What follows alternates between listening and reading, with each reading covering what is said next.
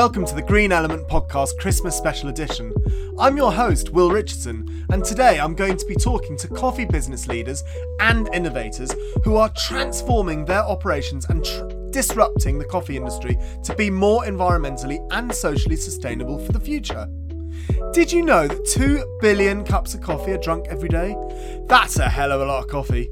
This drink has many health benefits and it's at the centre of our day-to-day life, work and our family and friends reunions. But what is the social and environmental impact of a cup of coffee? This episode is being sponsored by Cafe Direct, who for the last 30 years have empowered small coffee farmers to improve their livelihoods. They have been drivers and trendsetters for fairer trading across the industry. Roxy Rox Engelman, our first guest, is their Sustainability Communications Manager and talks passionately about their incredible journey from the mountains of Machu Picchu to the UK. I will also talk to Tim Wookey, co-founder of Mamus, providing specialty grade coffee to help create a better business for the farmers and a more joyful experience for the drinkers. Guillaume Legrand from Tout will take us to the sea to tell us the journey of transporting large amounts of coffee in a carbon neutral way by harnessing the power of wind as traditional sailing used to do. Last but not least, I'll be joined by Matt Kenniston from BioBean, who will make us love coffee waste and will blow our minds away with the array of efficient and sustainable products that they produce from recycling used coffee ground. Make yourself a warm cup of coffee and be ready to be immersed in the fantastic world of your favourite drink.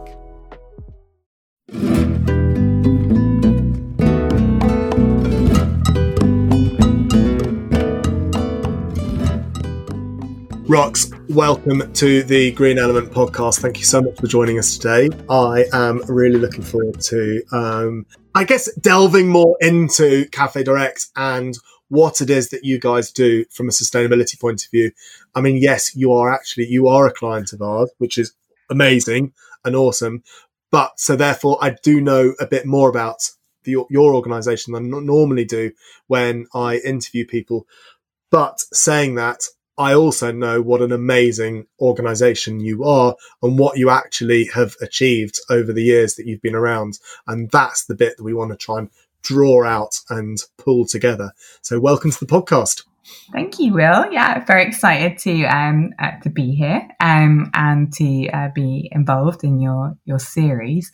We are really excited because I think Cafe Direct, particularly at the moment, we're actually being advertised on telly, which is our first ad campaign in 10 years, which is pretty incredible. Like, honestly, watching Channel 4 after 24 hours in emergency, and suddenly you see Cafe Direct advert and Machu Picchu and the mountains rise, and it's incredible. So no, it's a very exciting time for Cafe Direct, despite all the challenges. But yeah, very happy to talk a little bit more about our impact.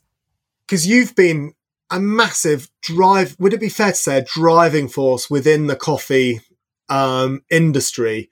Because you really are a trendsetter as an organisation. Cafe Direct was formed in 1991 by 4 UK charities in response to the international coffee crisis, where the markets just suddenly plummeted, which meant that lots of coffee farmers are obviously relying on coffee as part of their income. It was costing them more money to make the coffee than they were receiving it. So essentially, the impact was felt kind of globally across the coffee countries, and Oxfam, Twin Trading, Equal Exchange, and Tradecraft came together as a response to start a kind of direct trade, like a way to actually support producers by selling coffee here and in other countries, but predominantly UK then. And then pay a fair price. So part of our ambitions, really. So our whole mission is around empowering smallholder growers to improve their livelihoods. So part of that is that we want smallholder farmers to be able to diversify their business, and that means by selling to other customers as well as us. So no one exclusively sells just to Cafe Direct. And next year we will have been trading for 30 years. So we were set up really as a social enterprise. So that means we reinvest our profits into our mission, which is empowering smallholder growers. And partly that comes from us because of our mission and our ambitions for smallholder growers. We've always worked quite differently. So another consideration is that we were one of the first UK coffee companies to certify 100% fair trade products. So in 1994, so 25 years ago now, I believe we were the first roast and ground coffee company to be certified fair trade. And it was about paying what's fair. Brilliant.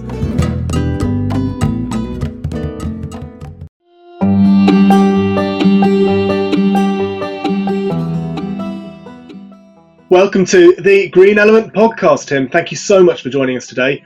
I am looking forward to finding out more about coffee and specialty coffee, and more about the journey that we potentially go on while drinking coffee. Could you tell us a bit more about Temamus and where you come from and what you're doing? Hey, Will. Yeah, thanks for having me on. I think the first question that most people ask me is, why have we got such a silly name for our business? And retrospectively, it is a bit, but it actually means we love in Latin, and that's really where the genesis came from. I fell in love with the stories behind specialty coffee, and I didn't think they were being particularly well told.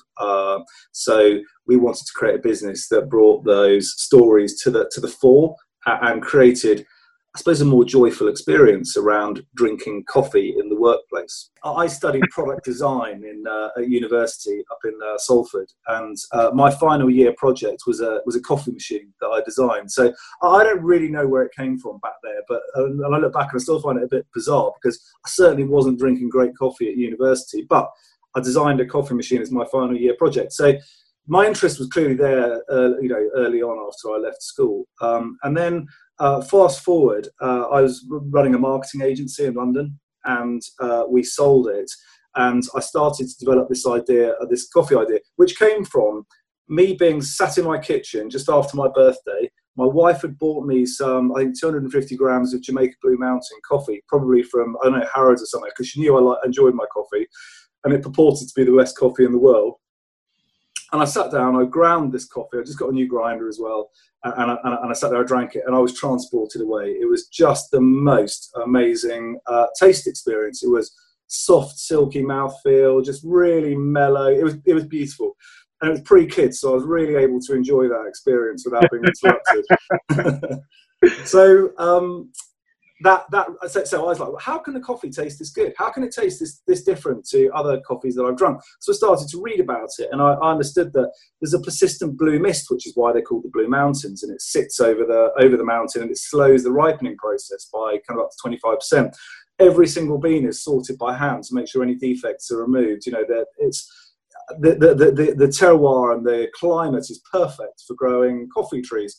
And I thought, this is what an incredible story. No one's really telling the story very well. I think we could do it better. So I started to develop a coffee business. So if you look, our business was incorporated back in 2011.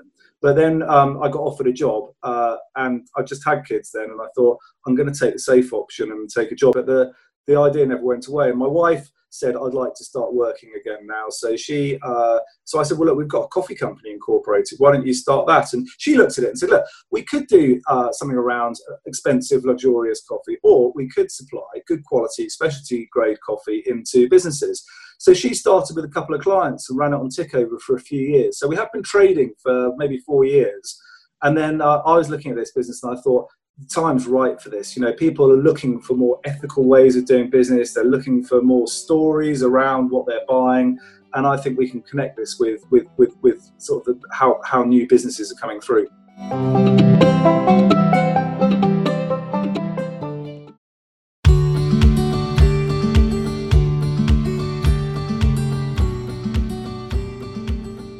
Matt, welcome to the Green Element podcast. So you work for BioBean, an award-winning clean technology company.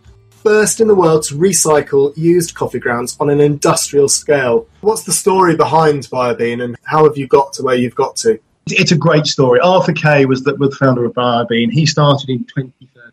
Arthur was an architecture student at UCL. He was tasked, I think it was in his second year, of looking at the coffee shop and making it more sustainable. Arthur, very bright lad, realised there was all this coffee waste coming out. Thankfully, UCL, where he was studying, world-class laboratories, so literally took a bag of waste coffee grounds into the lab, gave it to the men in white coats and said, what is in this? And they then said, we've got oil, we've got the fragrance compounds, carbon biomass. So, all round, it's an amazing resource. So Arthur then sort of put some people together, got some minds around it and thought right, how do we do this? But can't just go out and buy waste coffee grounds. You've really got to kind of disrupt the market a bit.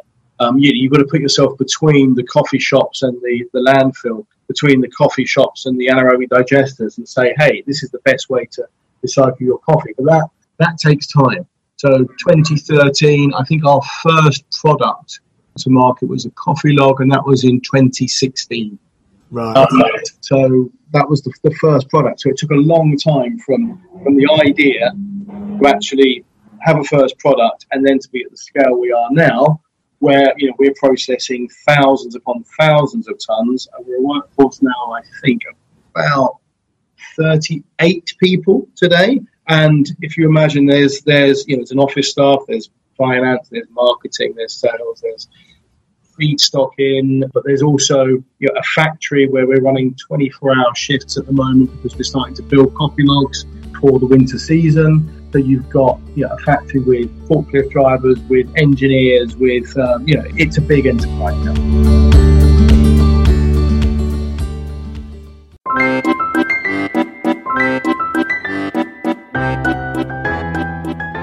Guillaume from Tout, thank you so much for coming along on the Green Element podcast.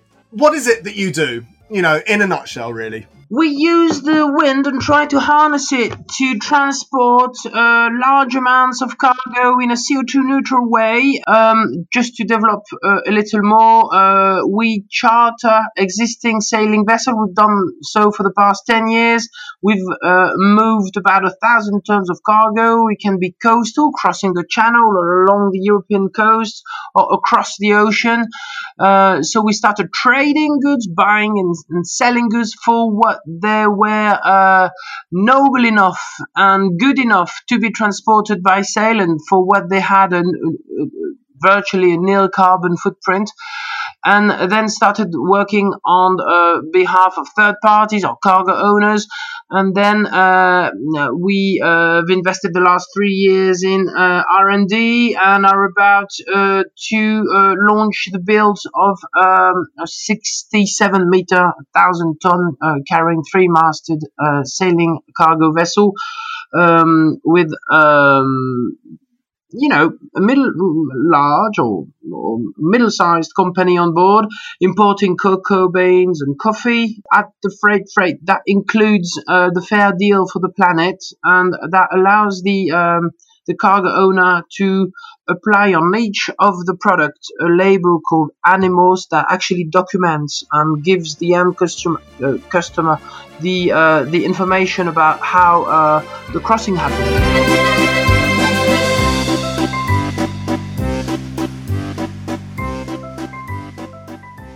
Rox, would you like to just pull some information out of that for us so that we can start to understand the impact that you guys have? Since 2004, we've contributed over £90 million worth of impact. To put that in slightly more useful context, that means just from last year, we made a profit of just over £1 million, so 1,200,000, something like that. And we invested 1 million of that back into impact. And so therefore our profit was only around 200k. So that sort of shows you genuinely how committed we are as a social enterprise to invest monies back into impact. And really that's broken down into 3 key areas. So one is through fair trade that I mentioned earlier. So the premium, that 20 cents per pound, really adds up. So over a slightly longer term, so 2004 to last year, we've invested over £10.6 million in fair trade premiums. And what that really means is it's an opportunity for co-ops to choose themselves how best to spend that money. So whether it's improving the quality because they're buying a new washing station to wash their coffee, and it's much better and everyone can benefit from that, or investing in sort of infrastructure, the sort of things that we're probably familiar with, like water projects, schools, buildings, that sort of thing. And then there's quite a lot of sort of softer skills, so more sort of training on how to kind of, assimilate other people and to support them through that journey of how to share and collaborate on best agricultural practice, those sorts of activities. We've also invested money through purchasing organics. So last year, a headline for us is that we now source over half of our coffee is certified organic by a soil association. Is the quality better because it's organic?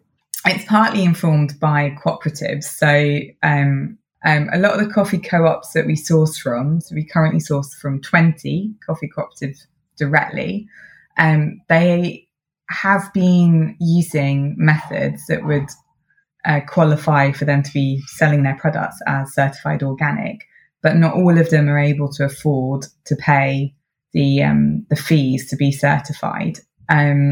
Right. But a lot of them actually have been, in practice, are doing the sorts of things that you need to be certified organic. So, for example, that means sourcing kind of local natural inputs.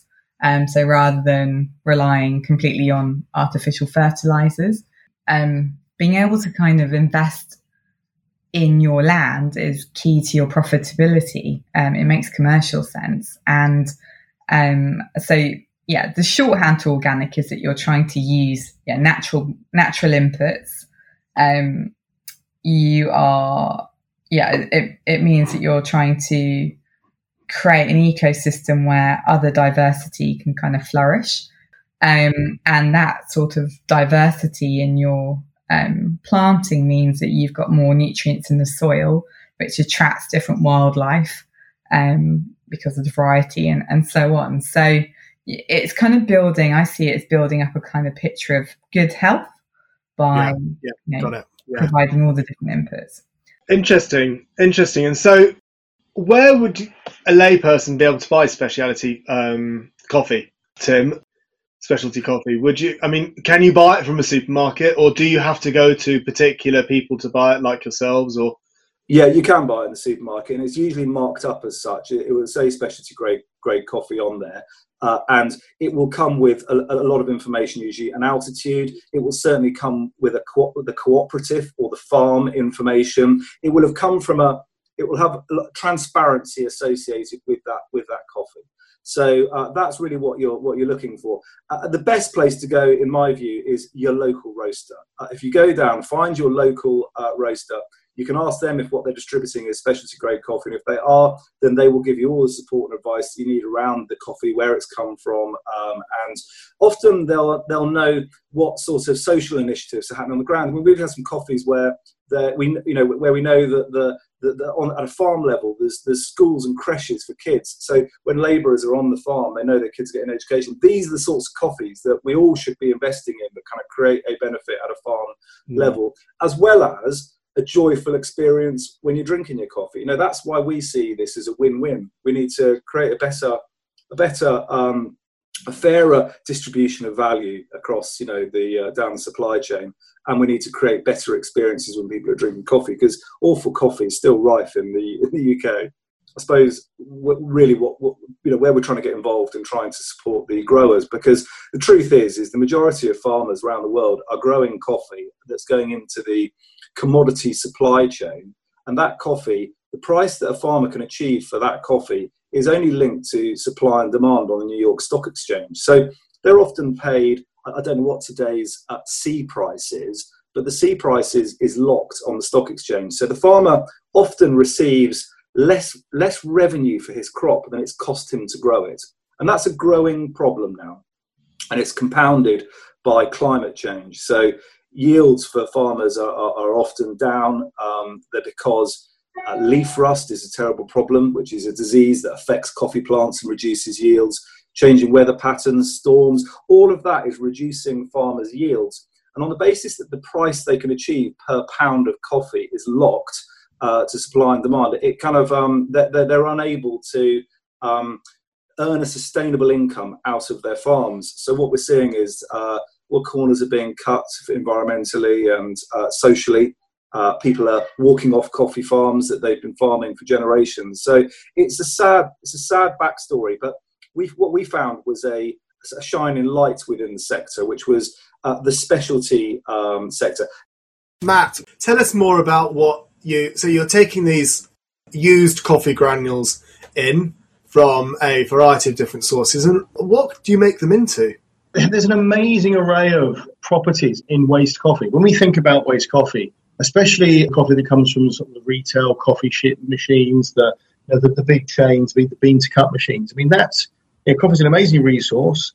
It's grown, it's roasted, it's then used, but we only really, we run some hot water through it. That releases some of the lovely flavors that we end up in our hot cup of Java. But a lot of those amazing compounds, the smells, the fragrances, the reasons we drink coffee in the first place, are still prevalent in the waste, not in such great abundance.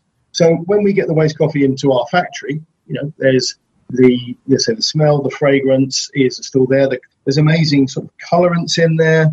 There's nuttiness, there's roastiness. So we can actually distill those from the oils and from the coffee grounds, concentrate them, and we've actually got a raw material for other ingredients. So it might be an ingredient in a drink, in a food, it could be a cake mix, it could go back into the coffee world, it could go into cosmetics. So that's the sort of biochems piece is really important to us. But it's coffee is still an amazing resource, even once we've had our coffee. So you've got the biochem side, you've also got lots of oil in coffee, but you've also got the solid biomass as well. And that solid biomass is an amazing fuel. So you can turn that into a pellet, which is for sort of industrial boilers. So we've got people burning our pellets that were originally burning oil, so heating oil to heat greenhouses over the winter.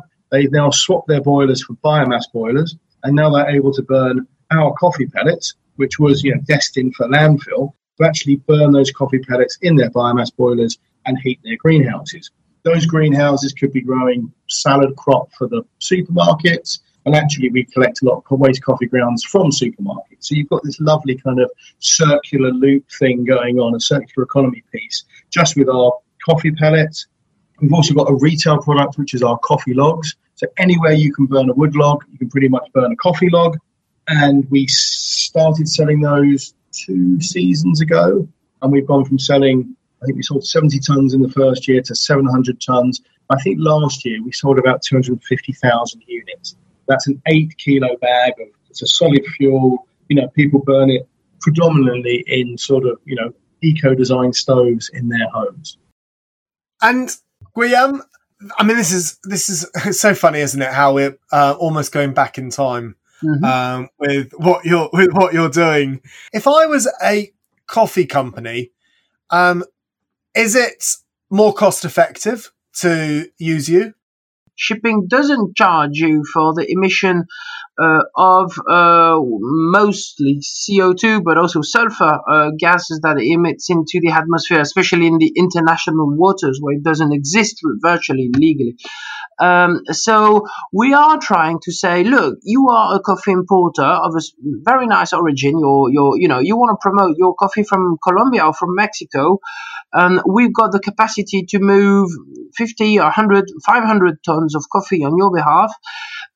Would you think that if for each voyage we can publish a film about the cooperative you work with, about the stevedoring company that loaded the cargo, and then do a portrait of each of the sailors and give your end customer the exact GPS footprint, how the winds actually pushed the ship to the UK, and you could tell your end customer that you contributed to the savings of 500 tons of CO2, which is about 110 grams per bag.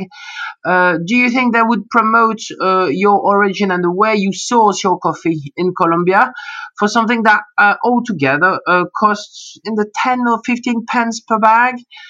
Because that's only what it ever costs, and probably some would say yes. And there's no better way to promote an origin, a soil, a way to do things, a taste, than to actually promote the way it's come to you. We're actually trying not to be sort of environmentalists or activists, but actually to promote a positive commercial offer in the logistics. So we're trying to change that and offer something that's positive. Brilliant. So, Rox, Producers Direct, they are a subsidiary of Cafe Direct, aren't they? And could you tell us more about them, please? Yeah, sure. Well, yeah, not so much subsidiary. So when Cafe Direct was founded, we had a charity called Cafe Direct Producers Foundation. So we donated money to support growers. And then in 2009, Producers Direct was formed with its own board, and it's an independent charity. But we continue to invest money into Producers Direct annually. And Producers Direct are really interesting because they are grower-led, really, as an organisation. So that means that smallholder growers sit on the board, as they do at Cafe Direct, and they really help inform kind of what's actually needed on the ground to make a difference to smallholder growers' sort of livelihoods, but also just their quality of life and development in terms of business and accessibility for young people and women to be involved and make a kind of independent economic living as well. So they do some really interesting projects, including the kind of buzzword at the moment in sustainability, if I may, seems to be around restorative landscapes. And right. I feel like I hear that a lot from other FMCGs. And again, from just the style of how Cafe Direct works, we've been working with Producers Direct on a project in the northern part of Peru, so Norandino Cooperative, and basically helped support a small community and to incentivize them to plant a whole load of trees to support the soil, but also to kind of set up a relationship between this community and a coffee co-op, Norandino, below. And that happened over 10 years ago, and it's interesting now that just from that kind of thinking, right from back then, how we seem to be slightly ahead of that sense of looking at regenerative agriculture and restorative landscape as a way to sort of support communities. So, Tim, what would you say your purpose is as an organisation? We try. Our purpose is to improve. It's better coffee for better business. That's it in its simplest area, and we mean that at every single level. So we work with great independent roasters. We want to provide them with additional volume. We only buy coffee that's specialty grade to create a better business for the farmers. We want to work with firms where when we drop in a coffee that's got a great backstory, that's got real character, that it creates a better experience for them that they can share with either their team, their employees, or their prospects, and people can get excited and feel that this firm has got it gives consideration to the way it buys things, the way it does business. So it's a better organisation. It's effectively a sort of a marketing activity, to put it very crudely. But we think that better coffee can create better business all round. So that is our purpose. Matt, where do you see BioBean going in the future, and how do you think you're able to influence change? I mean, the future's bright for BioBean. We're in a really good place, and I've been here since we were definitely in startup sort of phase when I arrived, and I feel that we've gone through our stroppy teenager years, and we're hopefully coming out into something a bit more kind of mature, which is great, because it's just a bit more settled. Hopefully we'll become, the norm. That if you're a business, and be it a coffee shop or a big retailer or a restaurant, that you just go, and it's a no-brainer. You just go, right, my cooking oil needs to go here, my food waste needs to go here. Any food that I can actually put back into the food chain, we need to share that with people as well. So we become one of these kind of 10 or 12 segregated resources, which just become the normal thing to do. There's also, there's lots of new avenues we're exploring, and whether that is, bioplastics, there's the biochem side of it is really in its infancy. Right. I can see big growth in that, because we've got a whole floor of a laboratory, which we at the moment use from the University of Hertfordshire. And I go in there, and there's 4 or 5 people working every single day. There's bits of kit I don't even know what they do. But I sit in on meetings, and people tell me what is in this and what we can use it for and how we can segregate it, all done in a very environmentally friendly way. Because prior to us doing it, there was lots of techniques of extracting oil, extracting compound, but lots of them were very heavy in using other chemicals. So we're trying to pioneer processes that are very gentle, but I think that's where the real growth is. But, our coffee pellets, we've only really, we're selling to 3 or 4 people at the moment, and there's lots of people out there that could utilise our pellets. I say, why chop down a virgin tree when you can actually make a pellet from waste? And if you can stop that all going to landfill, all the better. So yeah, the future's bright, and we're thinking at the moment, or we're thinking more than thinking. We're looking. We've got some product landing in Europe in September. We want to test the market out there. A lot of coffee drunk in Europe. There's a lot of coffee factories in Europe. So sort of Northern Europe, Holland, Germany. We've got our sights on potentially doing a mainland European biobean. So that'll be exciting. So yeah, there's watch this space. There's a lot going on. Yeah. Graham, going back to what you're saying, I think you're future-proofing the way that we can buy and trade with each other around the world as well. Because we do have to take into consideration the environmental cost. And I think people don't actually think about that. They'll look at the origin, and they will look at who the company is and the way their company is. So are they a B Corp, for example? But they may not necessarily think about the whole supply chain. And I think, business and the end consumers have proven in the past that they can contribute to changing things. Look at what the organic labels have allowed. What is the association in the UK, the Soil Association, and what he certifies for the products that come from abroad. That's actually allowed an improvement in the way agricultural practices were performed around the world. And it's just that there's no carbon label at the moment. So we've been, for instance, looking at what the organic or the fair trade movements were doing, but we realized we needed to do something entirely different. And because you are eventually the end payer for the maritime shipping, but you don't know anything about how your T-shirt has come from China. You can't even find out, even if you were to investigate what ship brought your coffee from Mexico, say, to the UK. So even if you wanted to do something better for the planet, you couldn't. With what we do, you got to produce that thanks to which you can find the information about the crossing, and anyone understands that a 20 knot westerly prevailing wind allows you to come, in a favorable manner back to Europe.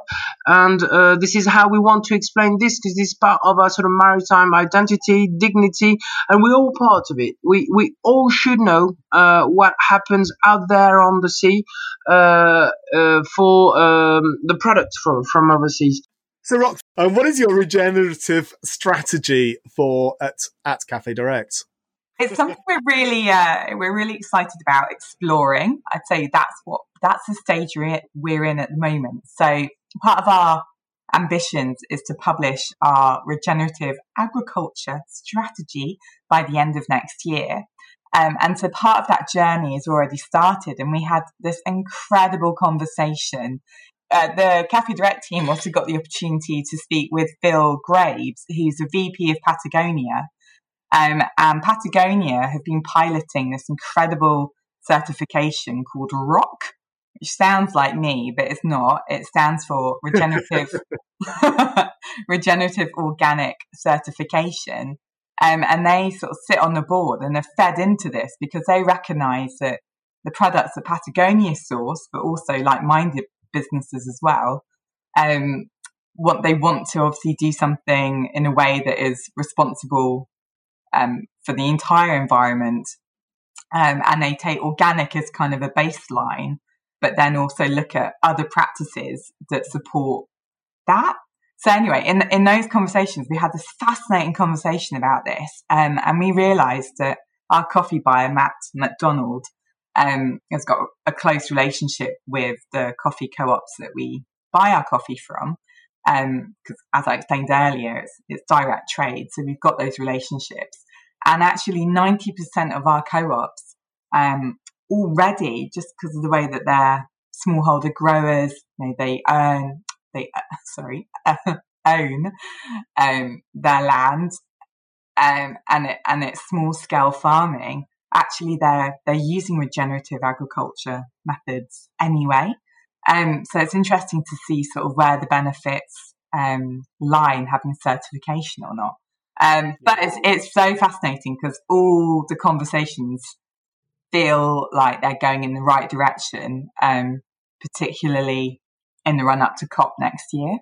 Yeah, I bet. And I think it's interesting that, I mean, because you are a coffee company and Patagonia are a clothing company, but both your products are grown in the ground. Yeah, absolutely. And then this kind of sense of recognizing the intersections between, people's livelihoods, and protecting the environment, the integrity of the soil where these products are grown, and and then in some instances, not in ours or Patagonia's, but animal welfare obviously comes into that too. I mean, we source from very different countries. I think Patagonia source quite a lot of their cotton from India, and Café Direct works predominantly with coffee and tea and cocoa farmers in Latin America and East Africa. But yeah, there are a lot of parallels, a lot of synergies, and it's very exciting because, like us, Patagonia have got good relationships directly with growers, and it feels like they're coming from it with from a farming perspective first, and then looking at where the commercial sort of buy-in is a little bit later. I'd really like to learn more about what I know we've talked about microfinance in the past and what Café Direct are doing, but could you give us a bit about those training programs and what it is that you guys are doing? Yeah, sure. So we work with Producers Direct, and Producers Direct have got a kind of 4-tiered approach, where microfinance is one of those tiers, because accessing finance at a reasonable cost, as in, so the interest isn't prohibitive, enables participation by those that are sort of most ostracized, which usually is women and young people, your kind of next gen farmers. So having access to your own money obviously enables you to have control over what you do with it. So it has huge ramifications, even though it seems quite a sort of simple process. It enables so much more to happen. So, for example, currently there's about in every coffee co-op that we work with, it tends to be around 1 in 5 members are women. And so we've got an ambition to increase that to 50% within the next 5 years. But Café Direct's kind of continued investment in Producers Direct, we've also got some joint projects that we're hoping will involve different customers in the UK as well. There seems to be a lot more interest in and recognition, I think, for the role that gender equality does play. This time next year, we'll be in the midst of COP26. You're hoping to participate within it, I believe. We are, and I think our main reason for wanting to participate is we really want to be collaborative and support our industry So whether that's through our networks like B Corp, or social enterprise, or fair trade, we feel very strongly that supporting clearer climate goals translates to also supporting smallholder growers. So it just aligns very much with our ambitions. And also, Will, as you know, we've been working with Green Element to map our carbon emissions within our supply chain, and we're very close now, as you know, to kind of getting our kind of results and understanding where our impacts lie. And as we've discussed before, like our ambitions is to sign up next to the science-based targets, because we think that's a credible way to map and monitor, our carbon emissions in line with, other businesses and really what the United Nations, global climate agreement is saying is what's necessary. So I think it's very exciting. And I think that the science-based targets for you guys is actually incredibly important to recognise that it's actually very, very, very hard for you to sign up to the science-based targets. And the fact that you are wanting to sends such a clear message out about you as an organisation. And if I could just explain why, and it's because you're not a service-based industry. You have to attribute 75% of your emissions. You have to calculate 75% of your emissions in order to be able to calculate your science-based targets. And your emissions are going to be much more complicated than that of a service industry, and also will have much bigger ramifications for you to be able to have to reduce them in line with the 1.5 degree increase and stay in line. And I think that is really, really important to take a note of, because I think it's not that I'm downplaying service companies and the science-based targets, but I think that recognising how hard it is for organisations like you to have them verified is well worth reminding our listeners. Thanks, Bill. I mean, I think I feel like it's all possible. It's about redirecting the focus. And we feel confident that we're part of, we're part of a community. We're part of, the networks I mentioned, and Producers Direct. And so I think it just feels the right thing to do. And Cafe Direct's always been good at trying to do the right things. So, brilliant. Thank you ever so much, Day. It's been so exciting to be part of the podcast, and I think Cafe Direct team generally are looking forward to all things Christmassy. Brilliant. Well, thank you so much for being on this special podcast. It was really great having you. Oh, thanks, Will. All right, take care.